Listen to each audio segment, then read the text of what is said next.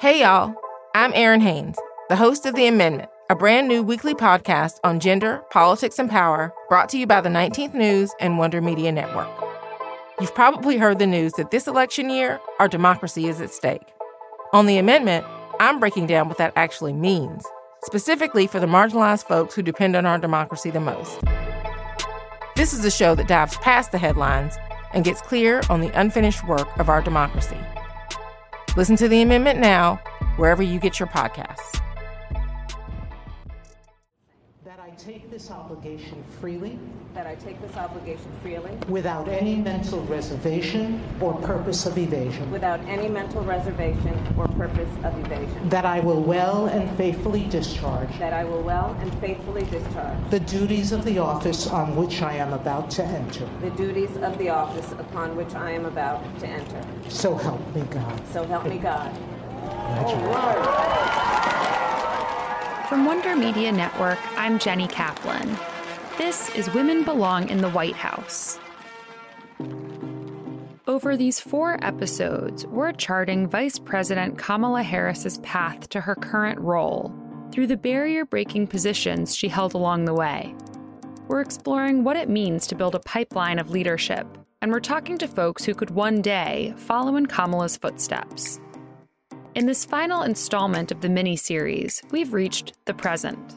Today we're talking about Kamala Harris's current role, Vice President. What does it actually mean to be the president's right-hand lady? We're also talking about the work we have left to do and some incredible women at the forefront of those efforts. After all, we still have many glass ceilings to break, including for our nation's highest office. First things first, let's talk about the vice presidency. Any fellow fans of the TV show Veep will know that the roles and responsibilities of the position can vary significantly. I should be president or something. Some vice presidents have been very active members of a presidential administration. Others, not so much. Turns out, the vice presidency has evolved significantly over the course of U.S. history. Here's Wendy Schiller, professor and head of the Political Science Department at Brown University. The vice president serves as the constitutional president of the United States Senate. Essentially, it was a stand-in. You were there, particularly after the 12th Amendment and the revision of the 25th Amendment, to stand in case something happened to the president. Remember, in the 1700s and 1800s and even 1900s, life expectancy wasn't always as good as it is now. And that's what your job was. Starting after the income tax and after the progressive movement, the direct election of senators, the right to vote for women, in the 1920s and 30s, particularly in the 30s, the job of Congress got much, much bigger.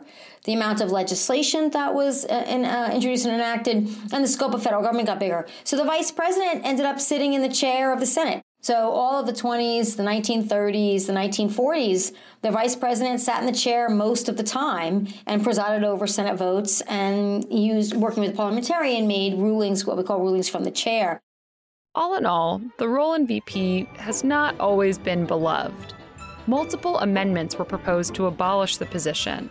Former vice presidents used some very colorful language to describe their work. John Adams, the country's very first VP, wrote in a letter to his wife, "My country has in its wisdom contrived for me the most insignificant office that ever the invention of man or his imagination contrived." One of FDR's vice presidents, John Nance Garner, said, "The vice presidency isn't worth a pitcher of warm spit." Daniel Webster twice refused the position. He said, "I do not propose to be buried until I am really dead and in my coffin." That changed when Richard Nixon was elected vice president with Dwight D. Eisenhower in 1952. So in 1953, Nixon takes over and he has no interest. He was a member of the House of Representatives, Richard Nixon, and he had no interest in sitting in the chair. He didn't want to be in the Senate. He wanted to be president of the United States. He didn't see that as his ticket. And Dwight D. Eisenhower, who'd been a war hero, he was the commanding officer of the European Theater of Operations in World War II, and then the General Supreme Commander of the Allied Forces, he wanted nothing to do with foreign policy. He gave foreign policy, essentially, and a lot of the travel and a lot of the meetings, a lot of strategy to Richard Nixon. So that was the beginning of what we see when we see an entrepreneurial vice president, and the end, frankly, of having the vice president consistently preside over the United States Senate as the president of the Senate. Post-World War II, the vice presidency gained significant power. Still, the degree to which presidents have relied upon vice presidents continues to vary. The vice president's job can be crafted by the vice president, and depending on the president's prerogatives and what the president wants. So we know that John F. Kennedy had a difficult relationship with Lyndon Johnson, but when he needed Southern votes, he sent his Southern vice president to the halls of Congress to get the votes. We know that Richard Nixon didn't really have much use for his vice presidents. But we also know that George W. Bush relied quite heavily on Dick Cheney and gave Dick Cheney a lot of responsibility, particularly in conducting and overseeing the wars in Afghanistan and Iraq. And we also know that Barack Obama gave Joe Biden a lot of work to do, particularly on foreign policy, again, handling the Middle East primarily, and essentially put Joe Biden quite in charge of that. And the origins of this are that in the 1970s, late 1970s, Walter Mondale was Jimmy Carter's vice president. They're both Democrats. And he wrote up a memo, actually, outlining what he thought the vice president could and should be doing, and a set of responsibilities, reforming government, reforming bureaucracy, being a liaison to Capitol Hill, standing in for the president internationally. And these were things that were never written down, actually. So basically, he had free reign. And that memo, that sort of, guideline to what it is a vice president does, stuck. Even though Herbert Walker Bush and Ronald Reagan took over from the Republican Party, they kept a lot of that. And in general, presidents tend to look to vice presidents, particularly experienced ones, to fill the gaps in what the president is good at and what the president is bad at, or the president is not interested in. And an entrepreneurial vice president can carve out a pretty big swath of issue areas to deal with under that kind of scenario. So unlike the other positions we've talked about this season, the roles and responsibilities of a vice president are not set in stone. Kamala Harris's level of involvement in the Biden administration is something to keep an eye on. Thus far, it seems like she's going to be on the more involved end of the spectrum. Here's Ashanti Golar, president of Emerge and the host of the Brown Girls Guide to Politics podcast. The biggest thing that I was paying attention to is how is she really being involved in the decisions? And that was something that we would see through the transition.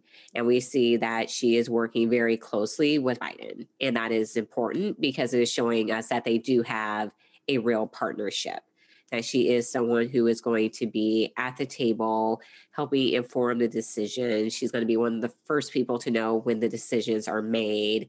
And that's going to make her effective. Why does it matter? What does it mean that we have a woman vice president? In part, it helps to change the question I asked at the very beginning of this series. If you close your eyes and imagine someone presidential, who do you see?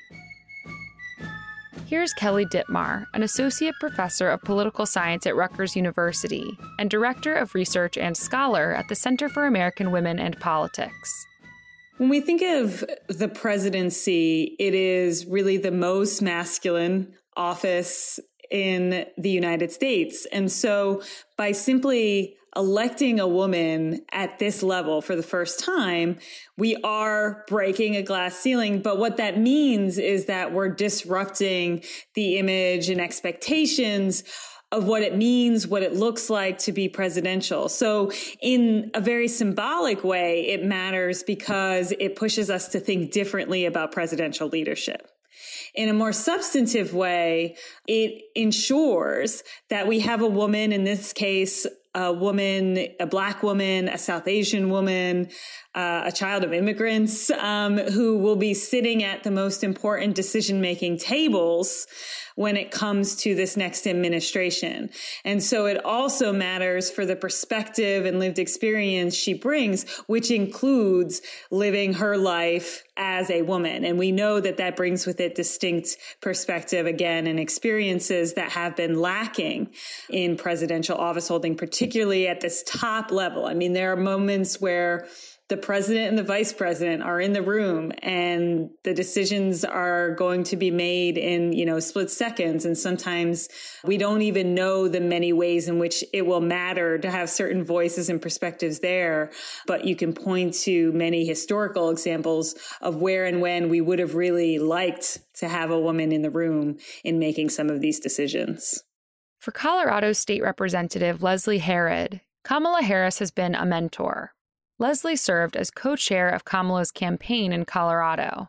Well, it was good to be a Black woman speaking for another Black woman, just knowing that her roots are very similar to mine, and then learning even more about her Indian culture really was inspiring, and energizing, to be honest with you, to see her going from heels to Chucks and Timberlands and really to take this campaign head on and strong. It was so inspiring and encouraging, but also to see that we could do that, and to see the young women, especially young girls, looking at her and seeing their little thought bubble, saying wow, I could be the president, I could run for president. I could be Kamala Harris. I mean, that is something that will bring tears to your eyes. And it brought so much joy to my heart to be able to do that work.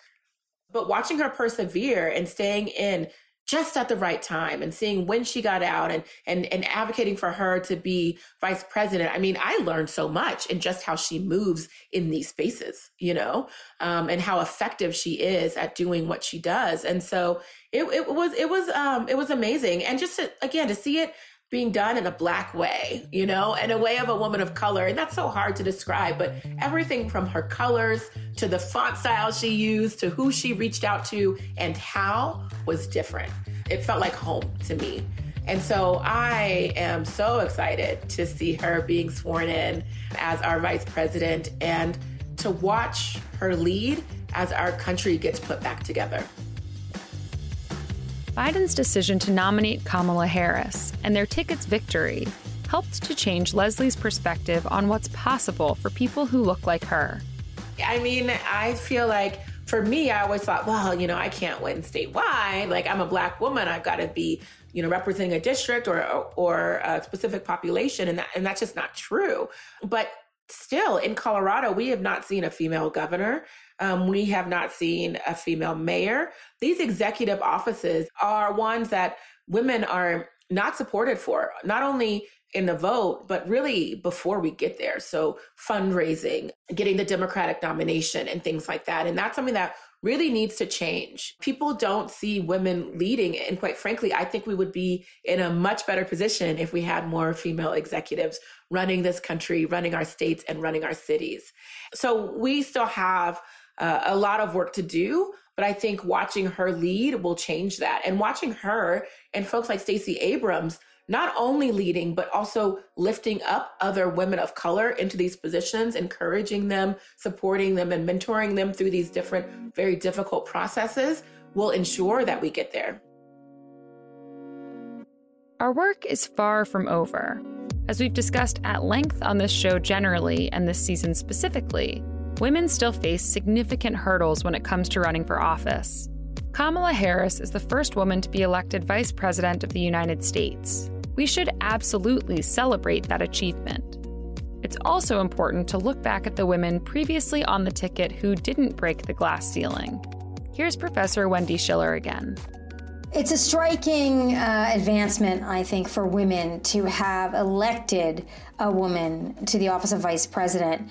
We've had two female nominees for vice president, Geraldine Ferraro in 1984 and Sarah Palin in 2008. Neither one of those tickets was elected, but each of those women were attacked for different reasons. Geraldine Ferraro was attacked mostly, she was a congresswoman from New York State, and she was attacked for her husband's tax filings. He apparently had some issues with his IRS, and that reflected on her in a very significant way. I think more significantly than had she been a man.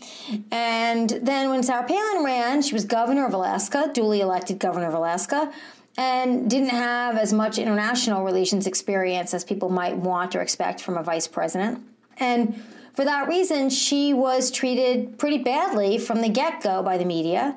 And there was an inordinate amount of attention to her looks. Geraldine Ferraro was sort of a more traditional female politician in the 80s, meaning she was older.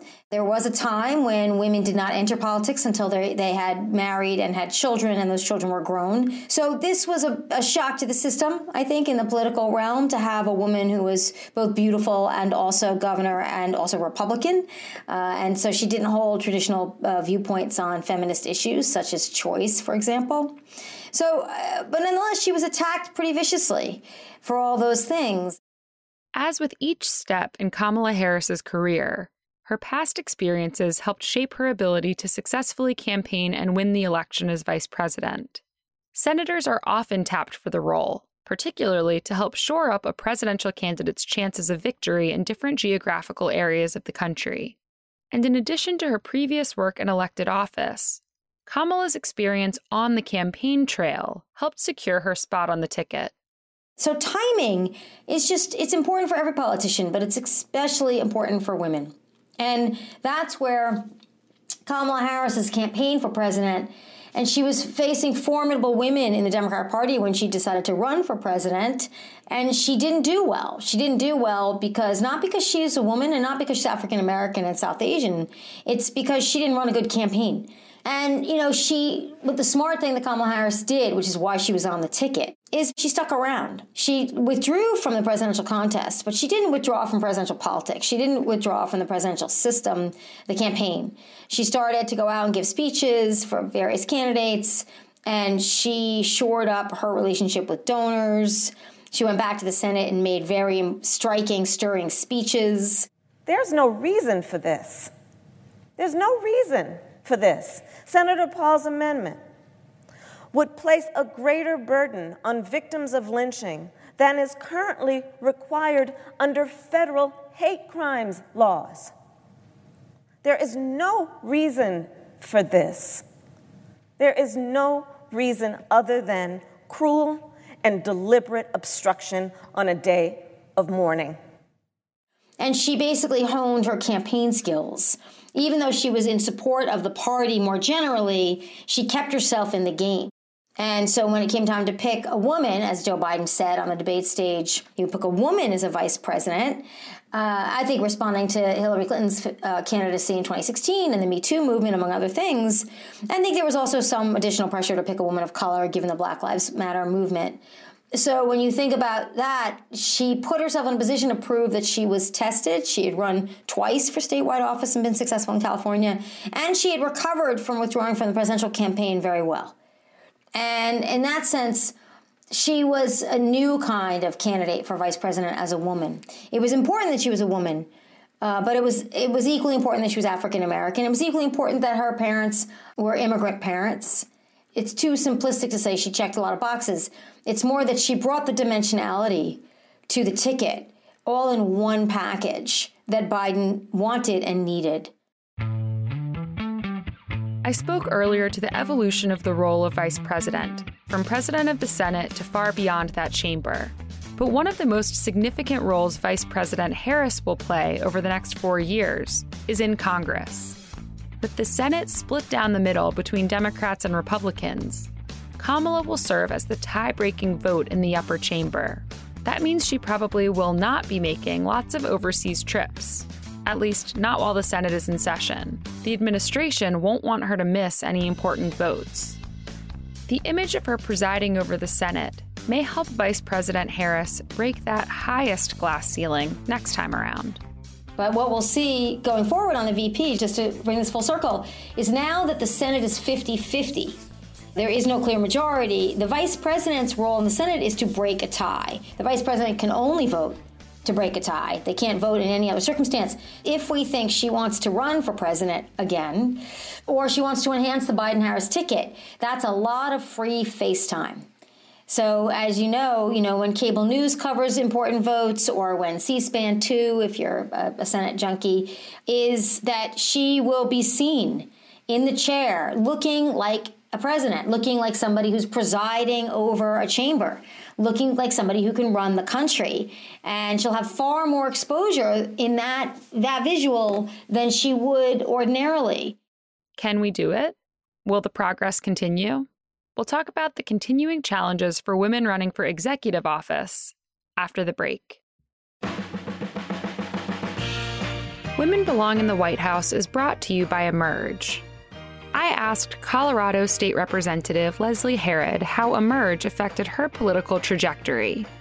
Well, those who are listening can't see, but I'm wearing my Emerge shirt, Leaders Matter, because it really does. I'm an Emerge graduate. I also was a part of the advisory committee to even bringing Emerge out to Colorado before I was elected. And the sisterhood and bonds that it builds are quite frankly unbreakable. And the knowledge that we gain from going through Emerge is something that is incomparable. But also watching our president, Shanti, really lead right now, too, has been also inspiring. You know, we met because she reached out to me because I tweeted about something. And she was like, you know, we're watching you. And here's my thinking. Here's my advice. And we stand with you. And that gave me so much power to keep pushing and helped me to, you know, understand some things that maybe I didn't know about. So to know that there is a group of women who are watching and ready to support and fight for other women in these offices, it's powerful, and it adds this sense of responsibility that is welcomed and supported. And so Emerge is just a group that I'm so proud to be a part of, and quite frankly, don't think that I would be as effective of a legislator without them.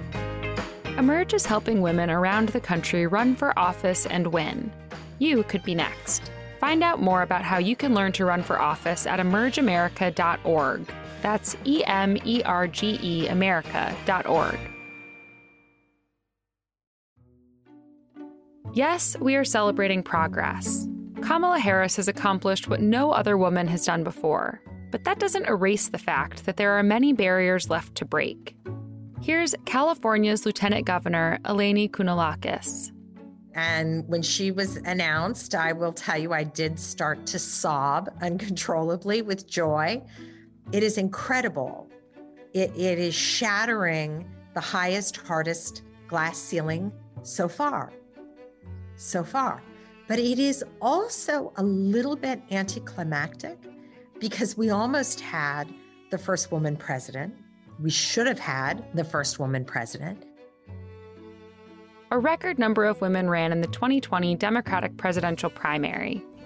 I'm Amy Klobuchar, and I approve this message. I'm Kirsten Gillibrand, and I approve this message. I'm Elizabeth Warren, and I approve this message. I'm Marianne Williamson, and I approve this message. I'm Tulsi Gabbard, and I'm running for president. I'm asking you for your support. Despite their numbers, these women were still forced to face the never-ending question of electability.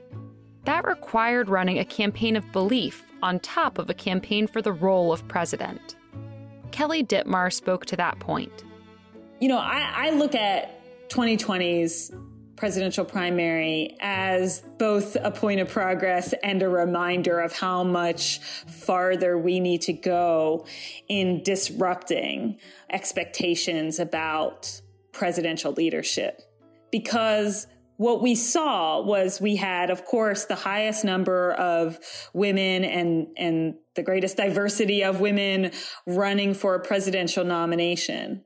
And while that was celebrated, they still faced different challenges when it came to perceptions of electability in particular. And I've written a bit about this after speaking to campaign staffer for Stacey Abrams' gubernatorial campaign in 2018. And she talked about the fact that that campaign had to run two campaigns at once. They had to run the campaign to prove that Stacey Abrams was the best candidate to be governor of Georgia. And then they had to run what she called a concurrent campaign of belief, which was to prove to voters that Stacey Abrams could win, that people would actually vote for her despite her gender and her race. And I think what we saw in the presidential primary was that same challenge to the women candidates and arguably to some of the men of color as well, to run dual campaigns. And so you saw them take time on the debate stage in campaign advertisements, in their stump speeches, in almost every interview they did with the media, to make the case that they could actually win, that voters would support them. And what ended up happening is this sort of cyclical effect. If you keep talking about electability, voters then have concern about your electability. And so we've got to figure out a better way to navigate that conversation in future elections. As Kelly said, this challenge for women and for people of color, regardless of gender, affects lots of political races, particularly for executive roles. Here's Amanda Hunter, Executive Director of the Barbara Lee Family Foundation. One reason that we started doing this work over 20 years ago is that my boss, Barbara Lee, realized that women face additional barriers when they seek executive office. And back then, she was really looking at governors to try to build this pipeline to the presidency. But we've seen in our research that it's one thing for voters to support a woman to be part of a deliberative body, like a decision maker. But if she's going to be the decision maker, voters have to be that much more convinced that she's up to the job. And voters assume men are qualified, and women have to prove that they're qualified over and over. Before becoming a senator, Heidi Heitkamp ran for governor of North Dakota. She had already served as the state's tax commissioner and attorney general. Her race for governor was unsuccessful. I asked her how the challenges for women running for executive office compare to those running for a legislative body. It's easier to become the vice president than it is for a woman to become president. The pushback that I got was not running in those jobs. It was running for governor. You know, when you're trying to be the chief executive officer, you would get comments like, you don't look like a governor. And part, you know, I've got big red hair and maybe sometimes too big of a personality. But what they really meant is, you don't look like a first family. You don't look like the traditional. And that's why what Kamala has been able to do, assuming this role, is absolutely critical, because people now are going to see that vice president and the family of the vice president that looks different than what they may think. In fact, ironically, when I was running, the first lady at the time did an ad saying that my family wasn't best equipped to represent North Dakota. And I think that the clear message was, she's not traditional. Well, the other thing is, I was a young mom. My daughter was 14 and my son was 10. I tell this story quite a bit because I got this. It would be, how old are your kids? And you would say, 10 and 14 and blah, blah, blah. Or they would say, how old are your kids? Meaning, how can you abandon them? You don't have time to be a good mother. And I would say they're the same age as John Hovins, who was my opponent at the time. And they would look at me like, what's that got to do with it? And then they would realize it's got a lot to do with it. You aren't going to ask John Hoeven how old his kids were. You aren't going to ask him how he could possibly be a father and governor at the same time. Now, that was 20 years ago, but we haven't really grown the ranks of women governors appreciably. And I think as we kind of move forward, I think that is a role that CEOs of corporations, women serving on corporate boards, women serving in those jobs where we know we're still a very, very distinct minority, even though we're over half of the population. We have to address those kinds of leadership roles, not just the Senate and the House. People seem more willing because they think, oh, well, she's just one of 100 or she's just one of 435. She can't really mess things up all that bad. So I think taking that chief executive leadership role is still very difficult for women. The challenges are even more difficult for women of color. Here's Ashanti Golar again. When we think about Vice President Harris and just frankly so many women of color in politics, they will tell you they're used to it. This is unfortunately something that you have to deal with. The racism, the sexism, the misogyny. It's never going to go away for women candidates, but they will tell you that it does weigh on them. You know, Congresswoman Ayanna Pressley, you know, she talked about all the hate mail that she gets and arranging for private security. Those are things that you shouldn't have to deal with just because you want to make your country better. So while they deal with it, while they carry it well, it doesn't mean that it doesn't impact you, because we know that especially as Black, brown, indigenous people in this country, racism impacts you. And no matter what position you have, it's still going to be there, regardless. Despite these hurdles, women are still stepping up to run in record numbers. No Black woman has served as governor of any state in the United States. But next year, that may change. I'm Jennifer Carroll Foy, former delegate in the House of Delegates in the Virginia General Assembly, and I'm a candidate running for governor. Jennifer has long been a trailblazer. She was part of one of the first classes to include women at the Virginia Military Institute. She was inspired to attend, in part, by the words of Supreme Court Justice Ruth Bader Ginsburg. I was in my high school JROTC class when we were watching the Virginia Military Institute Supreme Court decision. I remember hearing the guys in the class say things like, well, women have a place and we need to stay in it, that we aren't deserving to go to a military institute, that we're born inferior, our brains are smaller. And I remember, hearing that, but then also hearing the words in the voice of former Supreme Court Justice Ruth Bader Ginsburg when she said that women can do all things if given the opportunity. And I agreed. And I turned around and I looked at those guys and I said, well, I'm going to go to VMI because I'm just as smart and powerful and capable as any man in this class. And of course, they all jumped up and booed and protested. And my best friend at the time, he was going to go to West Point. And he walked up to me and he said, you know what, Jen, I was going to go to West Point, but now I'm going to go with you when you go to VMI because I want to be there to watch you when you fail. So I looked at him and said, challenge accepted. So he went to VMI, so did I, and another male in our class. And when they got their head shaved bald, so did I. When they put on a man's uniform, they gave me a man's uniform.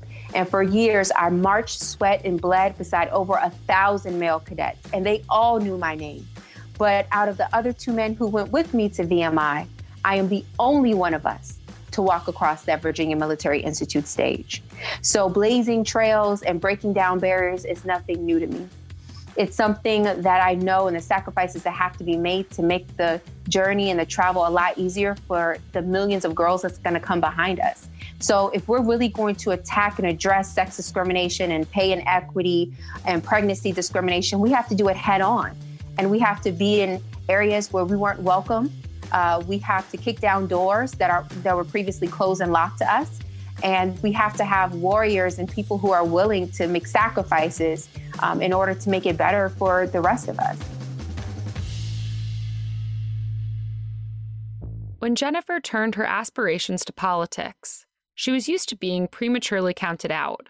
I asked her about the barriers women face as candidates. Oftentimes, that's what happens. People judge us on appearance first and then substance later. We walk into a room automatically charged with the obligation to dismantle a lot of stereotypes. Is she competent? Is she confident? Can she lead? Does she have enough experience? All of those things are stacked against us. And even if, as a Black woman, it's even more. Is she angry? Is she aggressive? Does she have an attitude? All of those things are just barriers we have to break down when we enter different rooms and having to prove ourselves and our place and belonging to be there. And so it's challenging. It is definitely more difficult for a woman to run for office than a man, hands down. And then with us being the predominant caretakers in our families, we have parents to take care of. We have children to make sure that they are taken care of. Like all of those things fall on our shoulders. And of course, many of us are working moms. And so we also have bills to pay. So now you're juggling several jobs at the same time. And I say that because it's the truth. And it's important for us to speak the truth. But here are also the facts that when women lead and when women run, women win. And so countries that are managed by women leaders are managed better. We are better consensus builders, negotiators. We are better listeners. We pay, the utmost attention to detail. I mean, like my aunt used to always say, if you want something done right, have a woman do it. As more women win and serve in positions of power, the path is made easier for those coming next.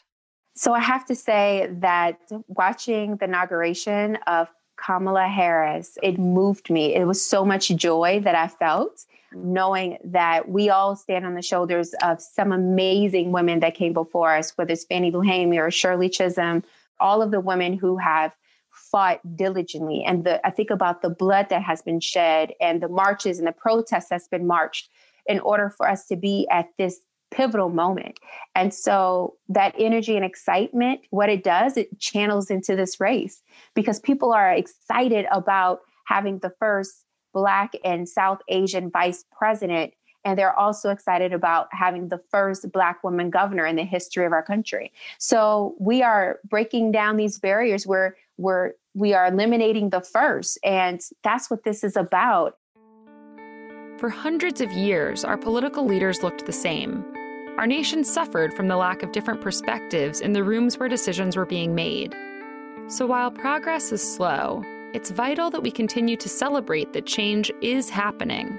Understanding that people like Jennifer Carroll Foy can run for office and win matters. Seeing Kamala Harris looking presidential, presiding over the Senate, taking on the responsibilities required of a presidential administration will help her and will help women running across the board. Amanda Hunter spoke to that point.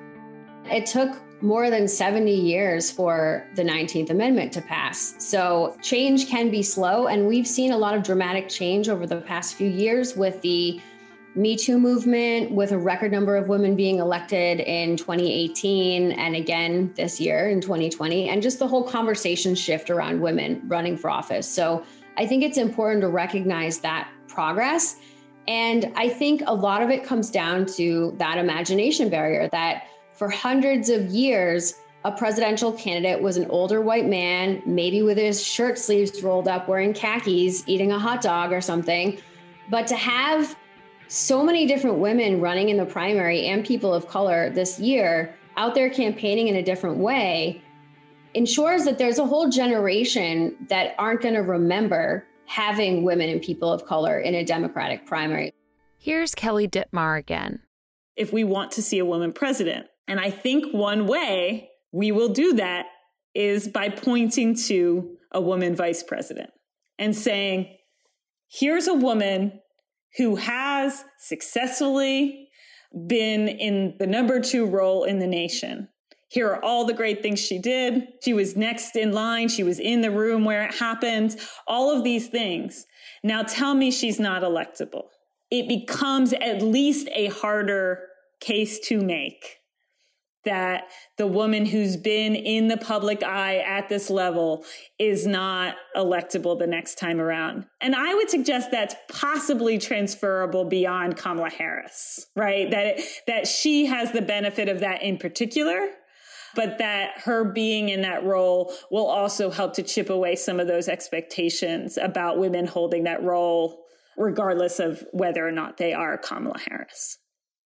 For Leslie Herod, the election of Vice President Kamala Harris is a sign that these historic, dark times we've been living through may be looking up. Well, it makes me want to hang my American flag out again with so much pride. It makes me so proud of this country and my neighbors and my fellow Americans who stepped up and not only worked their butts off to make sure that we won, but who were willing to come together and unite behind this presidency. It makes me have hope again in a time that is, quite frankly, has less hope, right? And I will not let it be overshadowed by these insurrectionists and white supremacists who don't want to see her or Biden ascend into the Oval Office. I won't let that dampen my optimism and hope for the future, and my just pride in our country and of her and him. And so, it's an interesting time, but it's one where I think we can be proud to be Americans. There are still glass ceilings left to break, but this year we saw a very large one shatter, affecting generations of women in politics and leadership to come. We chose to highlight Kamala Harris's story these past 4 weeks because her path is extraordinary and historic. Her triumph is about much more than the success of an individual. The more we elect and amplify the stories of women in positions of power, the more we, as a country, understand that women of all shapes, sizes, colors, and backgrounds are capable of winning and leading. The more we're exposed to the triumphs of those who look like us, the more we as individuals see that we too can accomplish those same feats. But while I may be the first woman in this office, I will not be the last.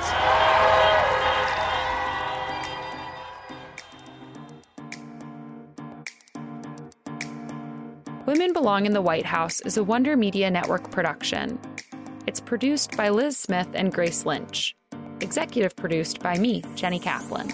Special thanks to Carmen Borca Carrillo. Talk to you next time.